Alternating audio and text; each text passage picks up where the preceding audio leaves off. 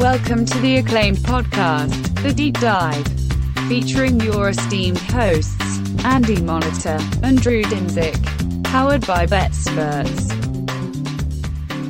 Welcome to The Deep Dive. Andy, ready to get a little black and blue today? Because we get to cover the AFC North.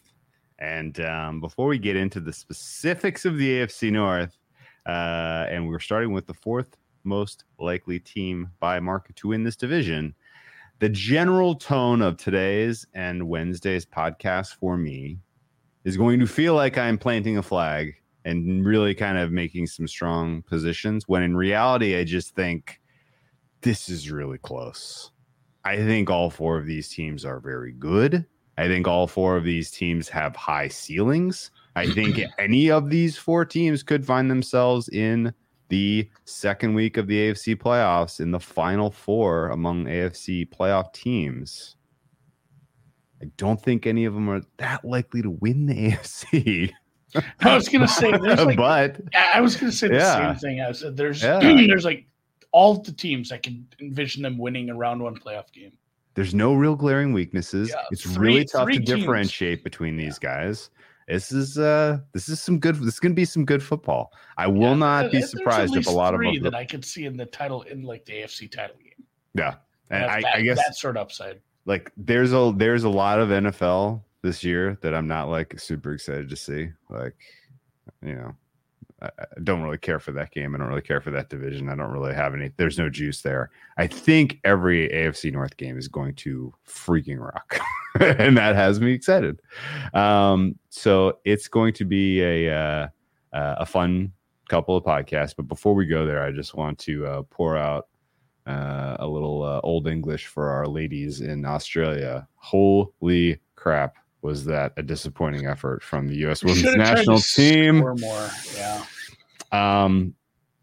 I lost money on this. I regret getting involved at all. I obviously did not really fully recognize how significant the transition was of talent, particularly on the scoring side of the ball.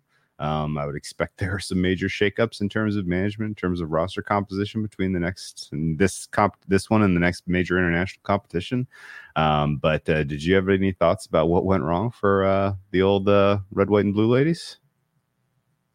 Yeah, just the finishing. I mean, if you go look at the stats, the XG stats, and some of the attacking numbers, we should have probably scored a little more. We got bit by the regression bug, and when when that happens to you in knockout tournament and you can't finish, you get put into coin flip situations with teams you shouldn't be in coin flip situations, and sometimes a PK goes well over the top of the crossbar there, like Rapinoe's did, and some other people didn't get it done. Such is life. It's been a weird tournament. There's been a lot of, if you like underdogs, long shots, there's been some really good results, some big numbers. I've seen some pretty sharp guys get after it with some of that.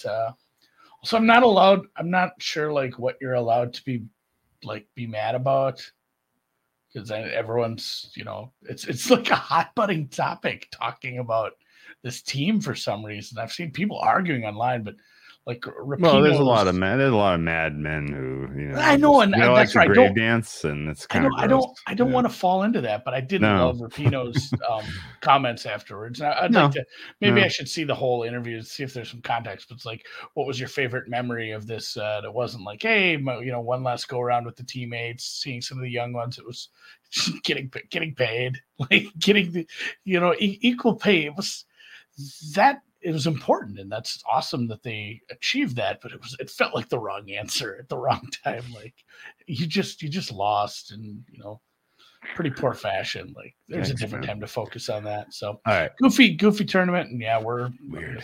Good. It's funny too, when I proclaimed the US dead in the first game, on Twitter, and I said, congrats Germany. That didn't work out. Who do you want to jinx? Yeah, who do you want to jinx? Who do I want to kill? Yeah, Nets. Yeah. Can you kill England? Because I don't think England's priced right. Yeah, especially with the red card they absorbed. Three Lions doing it again. Thank you. So, England, no, I think is the only bet I would make. All right, from down under to the mistake on the no. I'm so used fourth to choice is Pittsburgh. It's Pittsburgh. Kind of crazy, man. Where the three rivers meet. All right, so I've made some weekly held, takes over the balance of these preview pods over all the other NFL stuff that I've done. Maybe the one of a couple of hot takes involved this team, the Steelers. And this was not something that I ever expected because, and I kind of should have seen this coming. Like, I bet a lot of Steelers last year, especially down the stretch. Down the stretch, they didn't get caught up to quick enough. No. It's like, hey, this team isn't, well, and also it wasn't like, we never had that conversation where like, hey, Kenny Pickett is getting it, and he is a legit quarterback right now. Mm-hmm. We need to be betting on this team. That's not how they were winning. He still couldn't hit guys 15 yards down the field with consistency. He still wasn't doing a lot of things right, but it was like the sum of the parts. A lot of things got a little bit better at the same time. Yeah. And they progressed into this team that won a lot of close games down the stretch. They had a faint glimmer of hope in week 18. They needed a lot of help, but they got their game done. And they, I think it was the loss to the Dolphins earlier in the year that cost them the playoff spot with the tiebreak. But I mean, this was not a team that I expected to be in it at the end of the year after, what was it, 2-6 to start the year heading into the bye? And I mean, the losses to, like the Eagles got shellacked. I guess it was the biggest loss ever by margin for Tomlin, the 38-3 loss at Buffalo. Like when you're starting a rookie quarterback, or at some point early in the season, starting Trubisky, losing really bad to really good teams on the road, whatever, I can forgive that. Yeah. It was just some of the other coin toss games. It felt like, man, you guys are you're better coached than this. It was really disappointing. So maybe the turnaround wasn't as surprising once we kind of look at it from who's the coach and the systems that have been put in place. And so 2021 was a surprise Steelers playoff appearance. They got smushed by the Chiefs, I believe, in the 2-7. And Ben Roethlisberger retires. The Steelers used their first-round draft capital on the only quarterback who was taken in the first 2 rounds. Is that right? I believe that's right. And we all had a good old laugh because Kenny Pickett, while staying in the city of Pittsburgh, as he was a Pittsburgh local, had little tiny hands at the combine, and he wears 2 gloves, and it's not your traditional kind of makeup of a quarterback who's going to succeed, particularly one that plays in a black and blue division and outdoors in some wicked weather for a bunch of the season. So it was a pretty straightforward thing to have low expectations for Pickett as a rookie if he even got on the field. And then you combine that with the fact that a very common talking point leading into last year's Steelers campaign was, well, Matt Canada stinks, but now he's at least not burdened by having to construct his offense to what Ben Roethlisberger had left in the tank. Yeah, which you're was only allowed to have shotgun snaps. Yeah. What was it? He didn't like motion. He didn't like the distraction of like. He didn't like play action because he didn't like his back to the. Yeah, he didn't like play action. So yeah, it was. I mean, there was a lot of restrictions on Matt Canada, and as hard as we were on him, the more I look at it, that's a weird transition.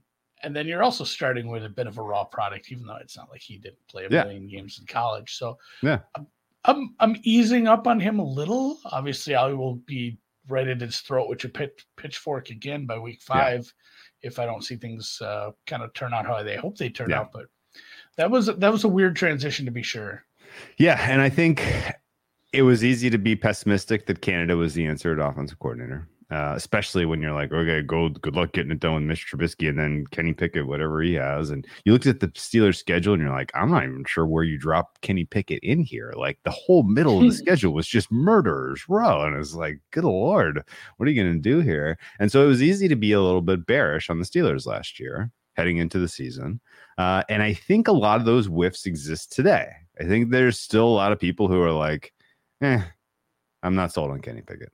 Like, I got a statistical profile for all of last year. It wasn't very good, especially early in the season, but that actually is, I think useful signal to tell you that he improved. Similarly with Canada, I think Canada gave you a half a season's worth of tape that he still did not get it. And I think a lot of people expected that he might have been a material change in the coaching staff in the offseason and that Tomlin would go in a different direction. But Canada retained his position. And so I think there's a little whiff in the air of 2023 Steelers that, well, Kenny Pickett's still the third best quarterback in this division, and Canada is probably the worst offensive coordinator. And for those reasons, you just really can't believe that this team's going to all of a sudden take this division by storm and win. The thing is, if you do the sum of the parts in terms of the players, there are a lot of good players on this team. And it is a very good roster. There are a lot of good units and a lot of strong and a lot of depth. And the players that they have drafted and developed in Pittsburgh,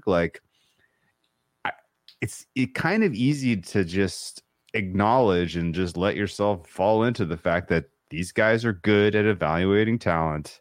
And they are good at getting the most out of that talent by developing their young players. The Steelers have been doing this for 20 years of going out and finding a guy that they think can do well in the third round. And then, oh my God, 2 years into his career, we could be talking about George Pickens as like the wide receiver 5 in the NFL. That's not a crazy outcome that could happen this year. If he, carries what we saw last year and some of the highlights of his college career into this season. So it's pretty obvious, at least, that this is a well-run organization, good at drafting and developing talent. And I think they have a really deep, talented team overall that has done kind of the ideal way to do an NFL team, which is to say you don't have a ton of money dedicated to your quarterback right now. You're taking some swings with the quarterback on a rookie deal, and you can retain the players that you drafted and developed because you have so much cap flexibility and so much money to put towards the TJ Watts and the Cam Haywards and the Alex Highsmiths and the Minka Fitzpatricks and all these guys can get fairly compensated and you don't have to see them walk out the door. And I think that's pretty cool and it's worth acknowledging. I think there are plenty of reasons to recognize the Steelers as a high floor team, independent of whatever Kenny Pickett looks like this year, independent of whatever Matt Canada's offense looks like this year. And I think for those reasons, they're a little closer to the top of this division than the market realizes. I think 5-1 is plus 550, is somewhat disrespectful. Yeah, I'm close. I'm not as bullish as you just because you have 2 legitimate MVP candidates in the division. Yeah, it'd be a lot easier for you to sell me the Steelers if they weren't in this division. And no question. But then you wouldn't get this price, I don't think. No, I think I'd need like a 6 or 7 to bet them. They just have to. I get that it's a really high floor, but they have to leapfrog 2 really good quarterbacks with 2. What we're finding out is at least a pretty stable coaching staff in Cincinnati and a good coaching staff, obviously, in Baltimore. And then we haven't even got to, hey, here's a guy that was a top 10 quarterback for 3-4 years in a row and then didn't play for a long time and got a few massages. And we don't know how that, and obviously they're kind of the same story. Go look at that roster on paper. It's like, shit, if Watson's good, this is a really good team. They're probably another team that you could see winning a playoff game. That said, and then they're all in the AFC. It's not, if it'd be like, man, if this was like an NFC, the next words out of my mouth would be like, do all 4 teams make the playoffs? It's not crazy. There's going to be some collateral damage. Well, no, but right? In the AFC, there's 3, maybe 4 decent teams in the East. You have the West with a couple decent teams as well. 1 really good one. It's going to be hard to, get multiple, much less 3. That's crazy talk. I'm just saying, if this were an NFC team, it'd be like, man, does this team finish like 3rd or 4th? And still, they're still looking at maybe making the playoffs. So yeah, I agree with that. Yeah, last year was hard to grade, and I wanted to go back a little before we moved on to some of the changes because it's like you look at like just the wins and losses, be like, oh, that was a nice win week 1 there of the Bengals. Do you remember that? They coughed up the touchdown at the end.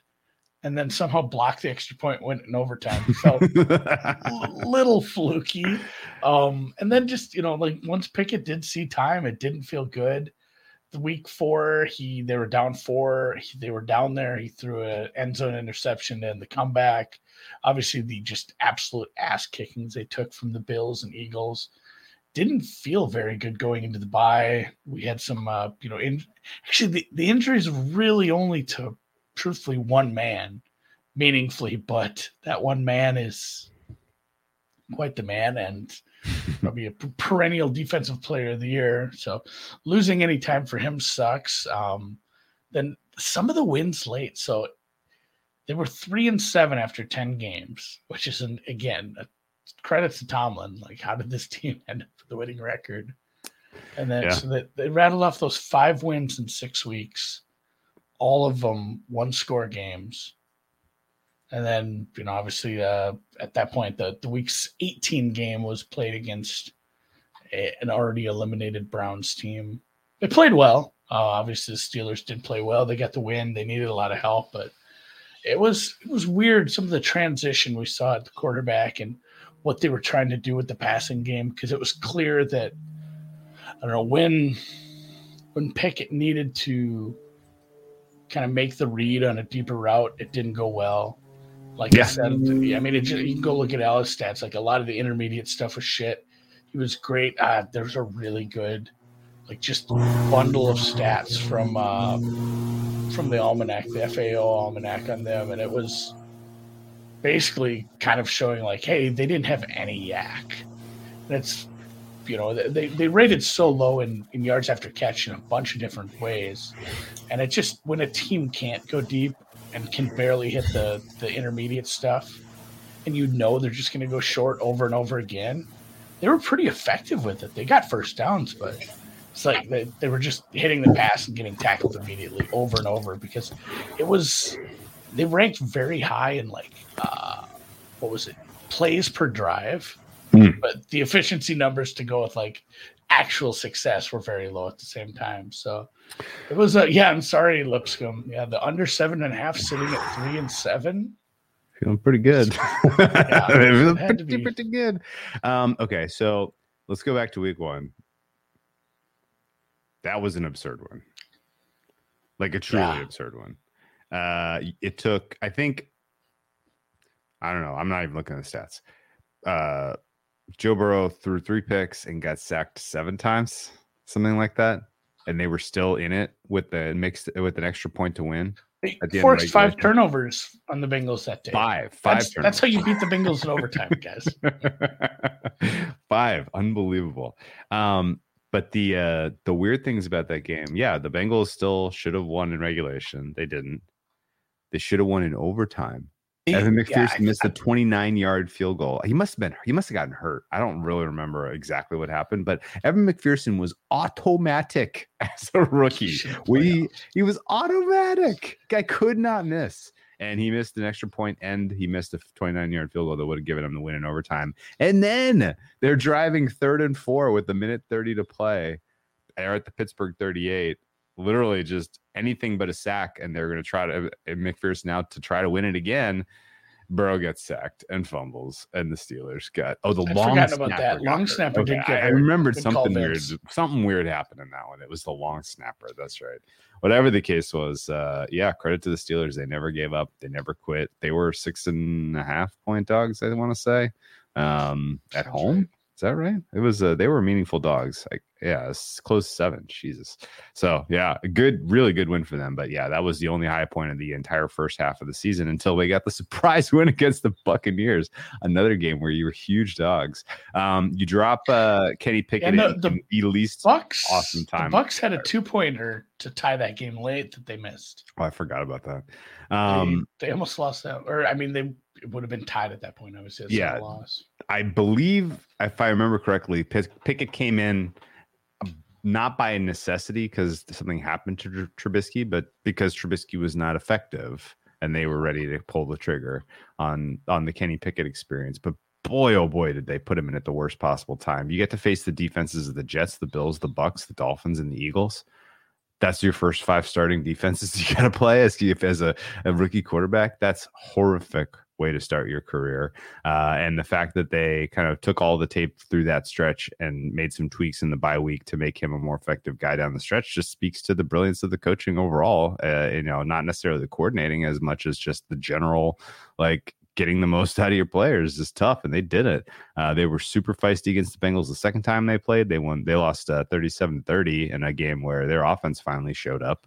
That was sort of the eye opener for me of, oh, this is a bet on team. They didn't cover that game, but it was like, if they can get to 30 against Big Lou and the Bengals, like, something's different here. There's something there. There's a there. And yeah, the rest of the way, they were an easy bet week in, week out. Market was rating them as a bottom 5 team, and they were 2.5-point dogs at Indianapolis, Andy. Never forget it. That was a get back of all the money I lost on the Raiders game. I remember Raiders Colts. that was the fun one. They were 1-point dogs at Atlanta. They won. They should have beat the Ravens week 13 as 1.5-point favorites, in my opinion. And then they finished the season with 4 straight wins, largely on the strength of their defense that had a healthy TJ Watt back. Now, they did not allow 20 points to anyone after they played the Bengals in week 10. That's crazy. That is a hell of a run. And it wasn't because they were slowing the game down. It wasn't number of snaps. It was just the defense is extremely well coordinated. They kicked absolutely. Little Colin, I mean, I do want to give them credit. The defense, we've seen this year in and year out through changes, many, many years of the Tomlin regime. He's gotten the defense sorted out. Sometimes a little quicker than this. And I do want to give the defense credit, but it also coincided with a bunch of really, like, probably soft quarterback spots for them. But that's the thing. Like, you see teams play those same teams and give up points to, whatever we were getting Ritter at that point from the Falcons and on the road. Carolina was sneaky with some people. Like, you still have to go out there and do it. So a lot of credit to Tomlin, that defense, and obviously getting Watt back made a big difference. But that's kind of what they needed because the offense wasn't exactly prolific. Yeah. If anything, a little, much less consistent when they were. You'd see little flashes, but we couldn't get it consistently. So you needed that defense to show up if you wanted to get into the playoff race. They did. Obviously didn't quite get there, but probably a successful season against a kind of a tough schedule, all in all, if you consider the teams they played and the division they play in. And, it's kind of running it back with, truthfully, most of the changes, I guess, on defense. Just the craziest part, there's probably going to be 6 of 11 spots where we're looking at a new starter. And that's basically where we're at. And then, obviously, the changes, the biggest changes are adding some offensive linemen, adding the guard from the Eagles. That was important, I guess. If you want to rebuild that left side, Broderick Jones. And it's been a long time since they drafted an offensive lineman that high. But he is definitely not starting right now. He is not winning in camp. And if you go look at Dan Moore's numbers from last year, it's not like, oh, this guy's stuck behind a pretty good player. It's a little worrisome, but we've seen this a few times with some of these big left tackles that come into the league over the past few years. It does take a little time. So for their sake, hopefully he starts to get it, but seems a little lost from all the reports you're reading from camp so far. I'm going to err on the side of Dan Moore took a step forward rather than Broderick Jones is not a guy. All the Steelers beat guys were kind of glowing after mini camp. They were like, Dan Moore is like, he's shown up. Like he's taking this opportunity to try to, and not going to concede that job easily. So I think it's more about how well Dan Moore is playing than Broderick Jones not being the guy yet. All that said, in the blind, I think the Steelers were probably the best money line bet last year, week in, week out. They won outright as dogs 7 times, including as let me look at the ones that they won outright as dogs. 9.5 points to Tampa, 7 to Cincy, and then a bunch that were inside of a field goal. But I think they probably were one of the better, with better return on investment teams money line across the whole NFL last year. I think the 2022 roster had pretty clear flaws and issues and holes, and overall I like what they did to address that stuff. And kind of in keeping with the theme of they know how to evaluate talent, the guys that they let walk out the door were guys that were underperforming. Devin Bush Jr. I think underperformed his draft capital. Miles Jack was fine last year, but not worth keeping at the price you were going to have to pay for him. They let Chase Claypool get head out the door for draft capital from the Bears. That turned out to be the best trade any team made last year, and as far as I could tell you. They got effectively a first round pick for Chase Claypool. Amazing. Terrell Edmonds I think was a hair overrated. Cameron Sutton I think was a hair overrated. Arthur Mallett, Spillane, Tyson Alualu, Malik Reed, Chris Wormley, all of these guys that that are gone are not needle movers for me. So I don't really have issues with how they did self-evaluation. No, I think the needle mover for me, Drew, is just it's volume. Like you lost. Sure, it's a lot of guys. You lost somebody at like basically everywhere. You lost somebody right up front. You lost inside linebackers. You lost 3 linebackers. You lost a safety. You lost kind of you basically lost kind of both ends of your cornerback room.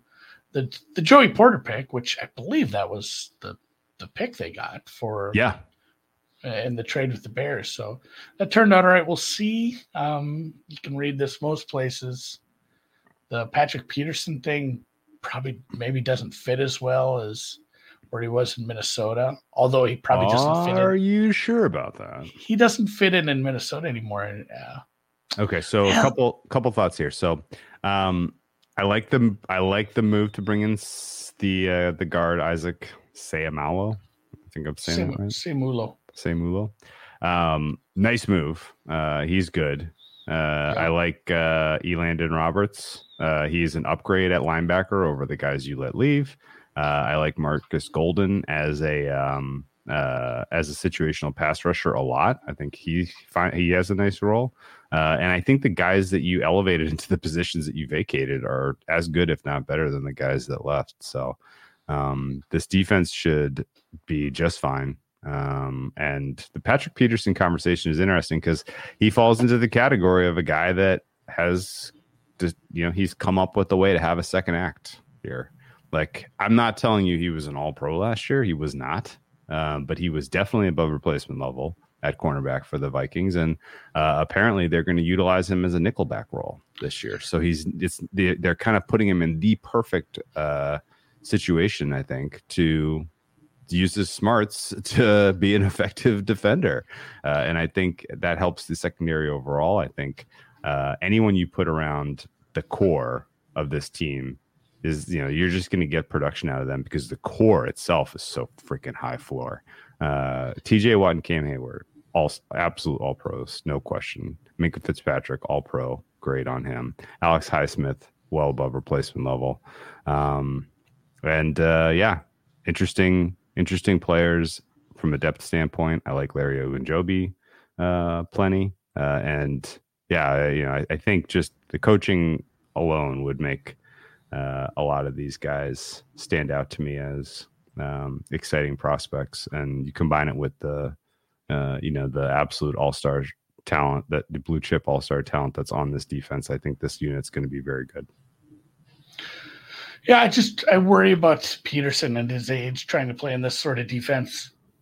Minnesota played like 85% zone, and that's a really good way to like kind of hide. Not only hide his weaknesses, but probably brings out some of his strengths too. As just an older, savvy veteran. So if they if they have to move around because they're bringing in a rookie who's looked good in camp, Porter's looked good again. I'd like to see him in some actual live action, but we'll get that this weekend. But if they have to put Patrick Peterson outside and they're going to be playing a lot of man like they do, I'm not so sure I love that at his age. So it's basically, I worry that there is some fragility to this cornerback room. I'm hopeful. And I think the coaching staff is smart enough to get the most out of all the guys that are back there. But there's a lot of fragility with a really old guy and a rookie trying to come in and be 2/3 of that cornerback room at any given point. And I'm not super sold on some of the depth throughout the back half of the defense. Although I like all the moves they made. Like you said, there wasn't like a replacement here on the defense where it's like that's a big it's the closest I can get to is cornerback. That's why I want to harp on it. Because sure. The other moves they made on defense were at least lateral, if not upgrades.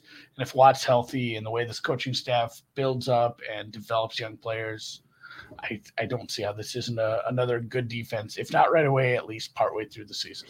Yeah, and I think their strength is pretty. Like everyone said, the pretty high floor based on that and the type of offense we're going to see. Yeah, from a personal standpoint, I have them top 10 in the league on defense. I have them the best defense in their division. Not by a ton, but the best. For me, Pittsburgh is 6, Baltimore's 13, Cleveland is 16, Cincinnati is 17. The Cleveland stands out there. Gonna hate my takes on their defense when we get there next pod. But 6th overall defense, star power and Watt. Pass rush is clear top 5 for me. DBs I have borderline top 10, mostly because of Fitzpatrick. And my only weakness is the linebacking core. And honestly, if your defensive line is as good as theirs is, and you have players like Watt and Hayward who are as good in the run stop as theirs are, then who cares if your off-ball linebackers aren't, the world's greatest tacklers. So, and they have their own drafted and developed youth that they're expecting to fill some of these roles. So, we'll see how guys like, the Nick Herbigs of the world and the Quincy Roches of the world ultimately develop under their coaching. So interesting to note that TJ Watt is being largely forgot about, I think, as a true elite defensive player, even though he's still very much in his prime. And the scheme they're going to run, if he's healthy, like the guy just has 20 sacks in his pocket. Like feels kind of median if he's completely healthy and they decide we're not changing what the defense is partway through the season. Yeah. I don't know. Maybe it is some of the injuries he's suffered over the years, but he's 2 years removed from the defensive player of the year. Mm-hmm. Before that, he was the second choice defensive player of the year. Before that, he was the third choice. He only played in 10 games last year, although considering the injury he sustained, I was kind of surprised he came back as early as he did. I thought he might have been done for the season. And not only did he come back and play well down the stretch, but he fought hard to get back out there on the field. So, I he's a disruptor in a lot of ways. I think ultimately the fact that you have that star power combined with a lot of other really good pieces as well. Hayward, and just if you could build a defense with a bunch of replacement level players, and see you get to start with TJ Watt, Cam Hayward, and Minkah Fitzpatrick. Yeah, I'd probably tell you, oh shit, I'll try that. There are definitely players that outside of those two that are above the replacement levels. Yep. I do have high hopes, obviously, every year for this defense. Okay. Like I said, how it meshes with what I think they're building on the offense, because they invested in the offensive line through free agency and the draft. Yeah. They drafted another tight end that obviously is, if you read any Steelers stuff, I don't know if there's a guy getting more hype out of their rookie class in Washington, who's also I'm trying to think what movie this was. Boondock Saints, just a friggin' huge dude. Like, that sounds like Boondock Saints. I had that in my head earlier. He's just massive, and not only another receiving threat, especially where we've seen we can thrive with the system with Pickett so far, short to intermediate. He's also a really good blocker. They're putting this is this the guard? They're running more fullback sets. They have with the center. Yeah. They took the backup center, and it's like they did it once. Kendrick Green, yeah. Kendrick Green is like playing fullback. They have good running backs. They've added more players that can block in the run game, and it's a good run scheme. It might just be like I don't know if we're getting Atlanta North here. It's like, hey, Kenny Pickett's ceiling is this, but we're really good at scheming runs. We're really good at sequencing this, and I don't know if it's just going to be a really ugly offense. If that's the case too, yeah. Doesn't that feel like a case where if they just do what they did last season, especially the second half of last season, and the defense plays well, and it's kind of a gross cross the street a million times offense, isn't it like hard for the market to want to have a taste for that? Yeah, absolutely. Like, they won another close game. 20-17 again. God damn it. And you look at it like, they play elite defense and they can run the ball at any given point. Like, how are they winning these close games? It's like, how are they keeping these leads in the fourth quarter? Yeah. But it does feel like if that's the case, and it's not this flashy, holy shit, Joe Burrow's good, holy shit, Mahomes is good, when these players take that step, holy shit, Justin Herbert's good. When they take that step, it's like, everybody wants to, pile on. But market sentiment doesn't really get excited about a team winning games like that. No, I think you're gonna. I mean, let's pull up This is a fragile game states. Yeah, I think that's fine. We'll get to the schedule in a second. I suppose we should grade this offseason a little. Yeah, so I have the Pittsburgh offense graded 17th in the NFL. You're the fourth best offense in your division. That's the bad news. Good news is there's no real standout problem. The offensive line I have is 16th. I remember being especially out on those guys last year. Like, wow, they suck. They should have drafted an offensive lineman. Oh, this unit's terrible. They got better throughout the season, I thought. Again, good coaching and development. Interior offensive line, I have middle of the pack. That's good. You want Kenny Pickett to have time to continue to learn how to play quarterback, then you got the right guys, to help you get that accomplished. And your skill position group is good. Najee Harris had a tale of two seasons as well. He was like an absolute turd through most of the first half of the season, and then he had like a sit down with somebody at the pie, and they were like, you're gonna lose your job if you don't start trying a little harder here, buddy. Because it wasn't even it wasn't how he was used. It wasn't like a health thing. He literally was like, okay, play better. Okay, fine, I'll play better. Like that was please try harder. Please try harder. Okay, fine, let's do this. I don't even think it was a try. It might have been a try thing. Who knows? Whatever the case was, that was sort of the outsider's experience. But I like the wide receiver room. It's a little thin. If something happens to Deontay Johnson or George Pickens, we're going to be sending some. Yeah, you got Calvin Austin and Gunnar Olszewski running around. It's incredibly thin because I'm not getting. My needle isn't moving for Allen Robinson. You know who feels like a Pittsburgh Steeler to me? Cooper Kupp. Go make a deal for Cooper Kupp. The Rams aren't winning shit this year. Go make an offer. Oh man, go make an offer. Just an elite. Didn't he fit exactly with Pickens and Deontay Johnson and helps Pickett? He'd have 200 catches. Yeah. It'd be awesome. Might as well bring a McVay offensive guy with him and get rid of Canada, but that's another story. The skill position group is good. It's top 10 for me. Even though it's top 10, it's third best at your division. And you're kind of your low grade right now is quarterback, but again, like he's not asked to do much, and there's a realistic ceiling, a realistic step forward that could happen this year. And if that happens, then all of a sudden we're talking not about the 17th best offense. If Kenny Pickett is league average quarterback, this is now, borderline top 10 offense, I think. Compare that with the clear top 10 defense, and I think you're talking about a team that is going to surprise. and win a bunch of games and maybe win the division and definitely maybe win Mike Tomlin his elusive Coach of the Year award. All right, grade offseason grades B+. B, yeah. B, yeah. Nothing really fancy. Yeah, nothing really. Yeah. You went and addressed the issues. You lost cornerbacks. You went and got cornerbacks. You lost other defenders at, up front in the middle and at linebacker. You replaced those. And honestly, a couple places I read some stuff about. It's basically like what they got at linebacker isn't. I forget how they put it, and I wish I had credit for somebody here, but basically said like this isn't as flashy. These aren't guys that are just running downhill and making blocks miss and trying to cause chaos.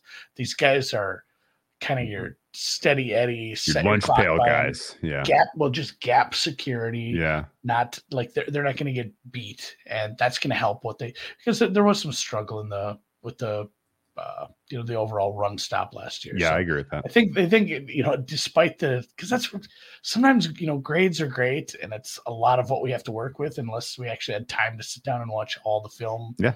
100 times for every player, but sometimes that's where it helps to read some of these camp reports from the guys that know the team well and say like these guys actually might fit better. So it could be some upgrades at defense. I'm happy, and we'll just see how some of these rookies play out and where the wide receiver room ends up. Obviously, Pickett taking any steps forward is massive. I agree with that. Let's look at the take a look at who they play. Yeah, this season. In the AFC. Oh, baby. Here we go. Who's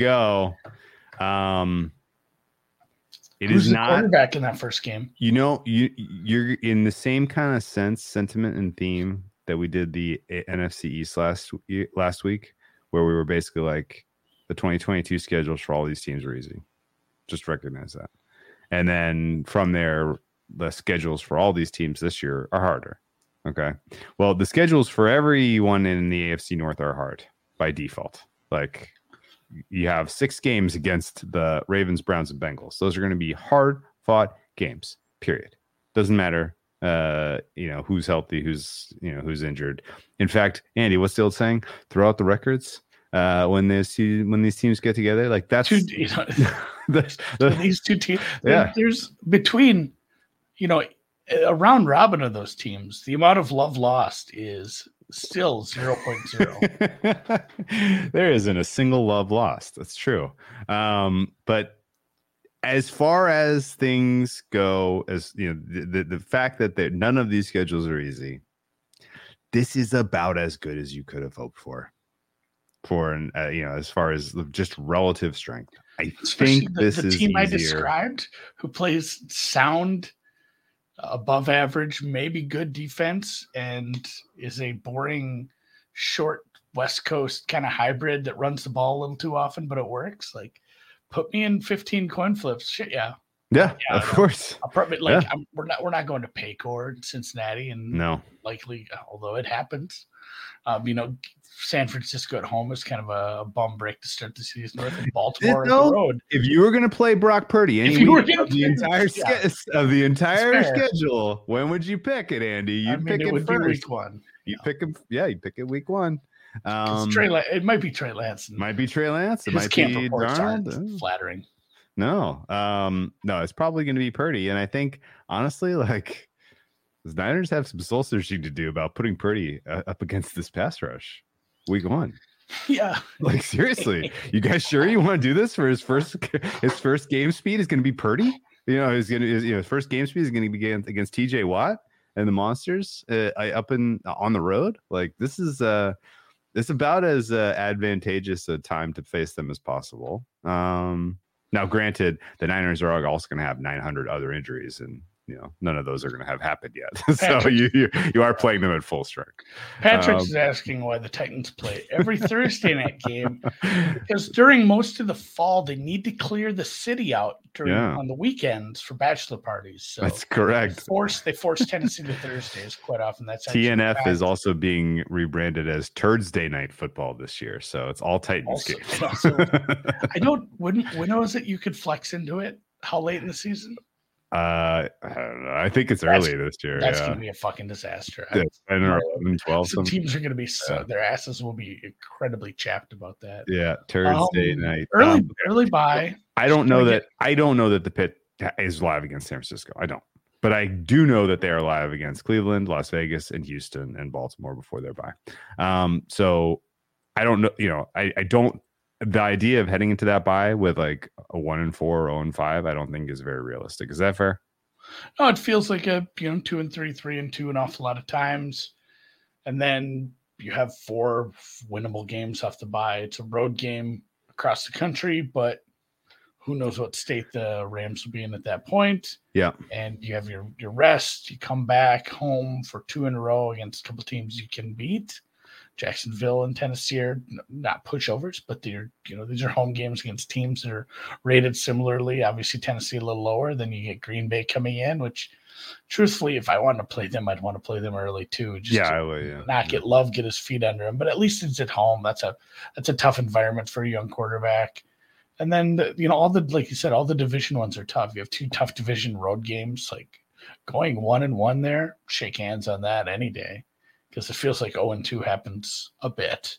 That's a tough one too. And then, some winnable ones again with Arizona, New England, Indy, before you get into the grinder. And yeah, if you do make the playoffs and you do end up a wild card, it will be a 3rd straight road game after going across to Seattle, down to Baltimore, and then what? You're going to get out thrashed. Yeah, a 3rd straight road game with a second-year quarterback, obviously very, very, experienced coaching staff, but that's a tough ask. Travel for the 3rd straight week with a quarterback who's never prepped for the playoffs before, and it's a tough. That's why I think, and we'll look at the odds after this. It's a tough ask to convince me on even a long number for like AFC or Super Bowl for this team. Bullish on this team. There's more conservative ways to attack it. This schedule and this team, to me, again, narrative, qualitative whiffs here. So bear with me. But it is take everyone by storm, shock the world, win the North, and then Kenny Pickett playoff stinker is coming. All right. Yeah. Buffalo -7. Yeah, exactly. If they're in as a wild card, then you're laying the points with whoever the home favorite is. Buffalo, Cincy, KC, whoever. If they are home, they're going to be home pick'ems probably against the best of the wild card teams, you would assume. So could be a fun handicap if you're talking like Chargers, fun handicap, Dolphins, fun handicap. So, if they're the AFC North champs, that'll set up a really interesting way to bet the farm against them in Kenny Pickett's first playoff start. Especially if you can make some money on them throughout the season and then bring it all back and turn it. It'd be beautiful. It'd be a beautiful 1-2 punch. Look at those odds. Well, two more real quick notes on schedule for you. Okay. There is for a team that is centrally located and plays in a really tight geographic division. Somehow they have a bunch of travel disadvantage this year, which is a little bit weird. I don't think the Steelers ever really have travel disadvantage because of their schedule. Because of their division, but it's going to be tough going at Vegas, at Houston, and then you have to then make another pretty quick trip thereafter to LA for the Rams game. Granted, if your worst travel disadvantage all season is at the Rams, then I'm still pretty bullish on you winning that game. And then, as you mentioned, 3 of the last 4 on the road: at Indy, at Seattle, at Baltimore, and I'd like to downgrade that travel disadvantage a little because it's coming off the bye, right? Because it's coming off the bye, yeah, but it still is. That's a second trip. Yeah, second trip west in a matter of a few weeks, which is where I want to poke the organization a little on this. Like, you couldn't have asked for like Rams Vegas back to back. You couldn't have asked for like, Seattle Vegas, Seattle Rams back to back. Like there was there was a way to do this a little bit more elegantly than flying across the country 1, 2, 3 times, including once in the last 2 weeks of the season, which is not ideal. So,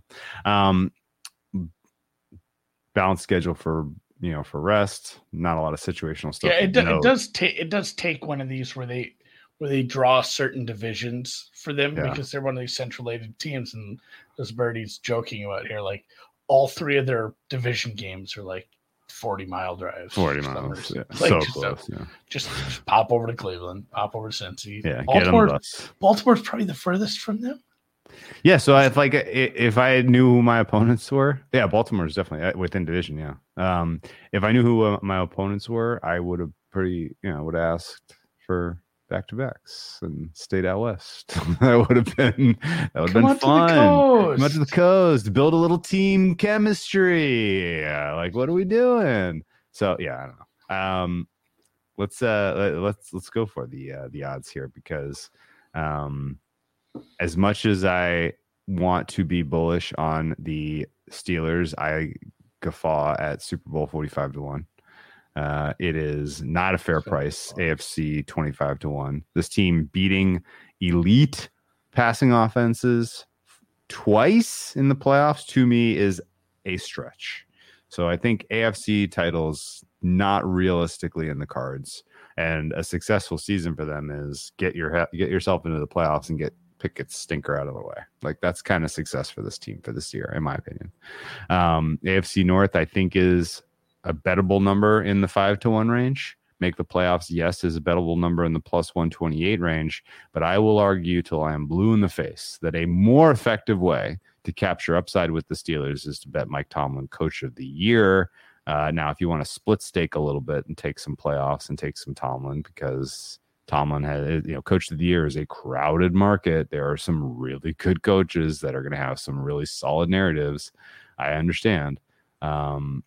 But I think with the perception that they're going to finish 4th and the tightness of this division and not much has to go right, and all of a sudden not much has to go wrong for some of the other teams, injury wise, chemistry wise, offensive coordinator, offensive scheme questions, defensive personnel questions, quarterback, availability questions. All of this is swirling for your opponents. So if you can win this division and shock the world, then Tomlin Coach of the Year to me is a really, really strong case. It's really good. And he's like 20-1. He was 30-1 at one point at Circle, by the way. I don't know if you saw that, but that was a while ago. It's a big number. I think it's hard to win that if you don't win the division. So it's a parlay of things going right for this team and the Bengals and Ravens and honestly Cleveland as well playing poorly. So like 20-1 doesn't do it for me on Tomlin. If there were 25-30s, I'd hear it out. And I like the case. It's just I'd want a slightly bigger number because you're basically parlaying so many things within this division. And it feels like the Steelers part is the easiest because they have such a high floor based on what they are. So it does seem like they don't have to take this huge step forward. A big part of what it would take to get this over the top would be a little bit of a downswing, bad injury luck, bad, just anything luck for a couple other teams, and Watson never just getting his feet because being a 10-7 team that gets a wild card, I don't know if that does it for me. So here's the thing. People just like Tomlin's been doing this since forever. And he's never won. No, but he's been just getting slightly winning records. Like, so my take, there is a little bit of a needle to thread if they are a wild card team for him, for sure. Like for me, if you're telling me that true fair price, fair probability of the Steelers winning the North is somewhere in the 20% range, which I think is conservative. For me, it's closer to 25%. If that's the case, then does Tomlin, is he in the conversation of finalists? 100%. And it's kind of now shades of gray narrative stuff that gets him over the line because he's never won. And that this is all conditional that there's no other runaway candidate. The needle thread on Tomlin wild card coach of the year is there's a realistic chance that there's just not another good candidate. I was gonna say, like, you need the other candidates. Like in that case, if they don't win the division, you're also parlaying, hey, the Lions are good enough. Some of the Cowboys are not good enough. Some of these other chalky names, they can't be good. So I feel like I need 30, which if it was there, I like it. I prefer. I know we say this and we said this in our kind of our futures episode in the off season, where if I'm going to tie up money for this long, I want it to be it has to be a bigger number, a bigger number of nice payout. But I really just want to bet to make the playoffs with this team, because it's a the team, everything about it it's got this conservative vibe, and it feels like I should just be betting them conservatively, and getting a plus number on what I think they have a really good shot at, like 9-10 wins with the schedule and where I think this team is at, and just I'd make that a little closer, like 55% than where it is to make the playoffs. Yeah, you're getting plus money. Yeah, no, I like that one quite a bit. That's where I'm at. Okay. That's realistic. I don't think I thought, and I was close to pulling the trigger on TJ Watt, DPOY, but I kind of cooled my jets on that a little. There's still enough respect on the name, but the number's not great. Right. DPOY market has actually been moving a little bit lately. You don't know if you saw this. Now I got to check some prices. I'm not sure who's getting bet.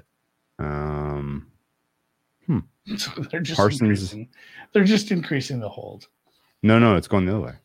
Oh, yeah, take that. They're all going up. Well, I wonder if it's weird. You wonder if in a futures book where they have a considerably high hold like that, they ever just loosen it a little. Like, hey, we haven't taken a bet in this market for like 2 weeks. They're just reallocating risk and deciding like some numbers bigger. Just drop it 5% and reallocate a couple numbers of some guys that have been taking money in years past. Yeah. See if we can get some bites. Eventually we'll do an entire awards episode. And at that point, I'll give you commentary on where these opened with the big limits and what got bet and why. But right now I'm just curious to look into that and try to figure it out. Aiden Hutchinson is plus 1250. What? Took some nice strides last year. That's way too short. What? There's no way he should be in the conversation with he shouldn't be in the conversation with the Chris Joneses at 24. True. Wow. Weird. It's an awards market. There's places with Justin Fields in single digits. Okay. All right. Okay. Okay. Range of outcomes for me is anywhere between 9 and 10 wins. Yeah, very unlikely for me to see this team. You like a tight band. I get it. Very unlikely for me to see this team winning more than one playoff game. I think that stage of elimination, wild card weekend. You ready to go find that prop? Because that's an even better one than make the playoffs. In the chat. Oh, they did? What did we got? 325, which that's even better. I mean, stage of elimination. This is the kind of team you swing on for that. These guys and the Falcons, like the writing is on the wall. Like you both could be teams getting are the do Bills great as a 400 season. favorite at plus 325 in that game. I like that. That's better than winning the North at 5-1 for sure. Higher EV. Good one. I think the only problem would be that is if somebody did want to put a whole bundle down, I feel like the stage of elimination bet limits are a bit lower than they probably the divisional, and they don't exist everywhere. But yeah, all right, yeah, I like that. Okay, betting plan is. I guess. Well, let me ask you. Sneak. Yeah, is this the year that I look stupid by saying the Steelers are underrated and Mike Tomlin finally finishes under 500? I mean, it looked like you were last year after 10 games. Yeah. Is there a step backwards by Kenny Pickett this year and Matt Canada doesn't have the goods and this team just can't get to 17 points to win games 17-14? it's a realistic possibility, but the defense still keeps them in it. And I think they have a good stable of running backs and tight ends. You have at least 2 good wide receivers. Like there's enough skill around it to, as long as he doesn't go full wins and just start giving games away. We did see that a little, but I liked the comments as much as I didn't like Pickett. I try to keep an open mind. I liked his comments about some late interceptions he threw. And he's like, man, we're down by 2 scores. Well, you want me to get conservative there? He's like, we get, he didn't, I'm paraphrasing, but basically like, is it worse to lose by 3 or 2 with no chance to win? Like I like where his head's at. If he can make strides with Canada, I'm excited to bet on this team. Yeah. Okay. All right. Gonna have our chances early. You think they are actually dogs week 3 in the Raiders home opener? On Sunday Night Football? Weirdest Sunday Night Football pick of all. Actually, you know what? I got to say this. I saw that and I was like, this is dumb. And I looked at the schedule for week 3. Week 3 is bad. The NFL is doing this thing where they know everybody's just going to tune in early in the season. So there are some week 2, week 3, week 4. They're going to test us as football fans. There is some trash those weeks. And I don't even know if Steelers Raiders is not the best game that week. There's some bad ones. Your Monday nighter is Rams Bengals. The rematch of the Super Bowl 2 years ago, and it's unwatchable. I think there's a double Monday night that day. Oh yeah, Eagles, Bucks, Rams, Bengals. There's like a couple good teams and a couple teams that used to be good, and the good teams aren't playing each other, sadly. So, no. All right. Should we put a bow on a steel bow on this, a steel curtain on this, and call it and get over to? Yeah, I think so. Betting plan for me is Mike Tomlin coach of the year, and I'm going to say it 900 times between now and the end of this season on this podcast if they are winning games. So let's go. Here we go.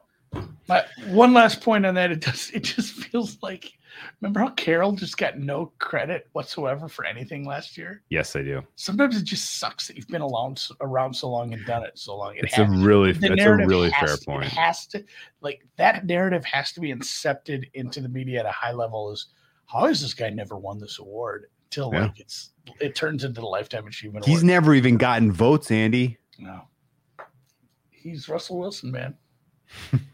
I don't actually know. I don't know if it's true that he never got votes. I'm just making shit up at this point to help my case. I'm sure he has.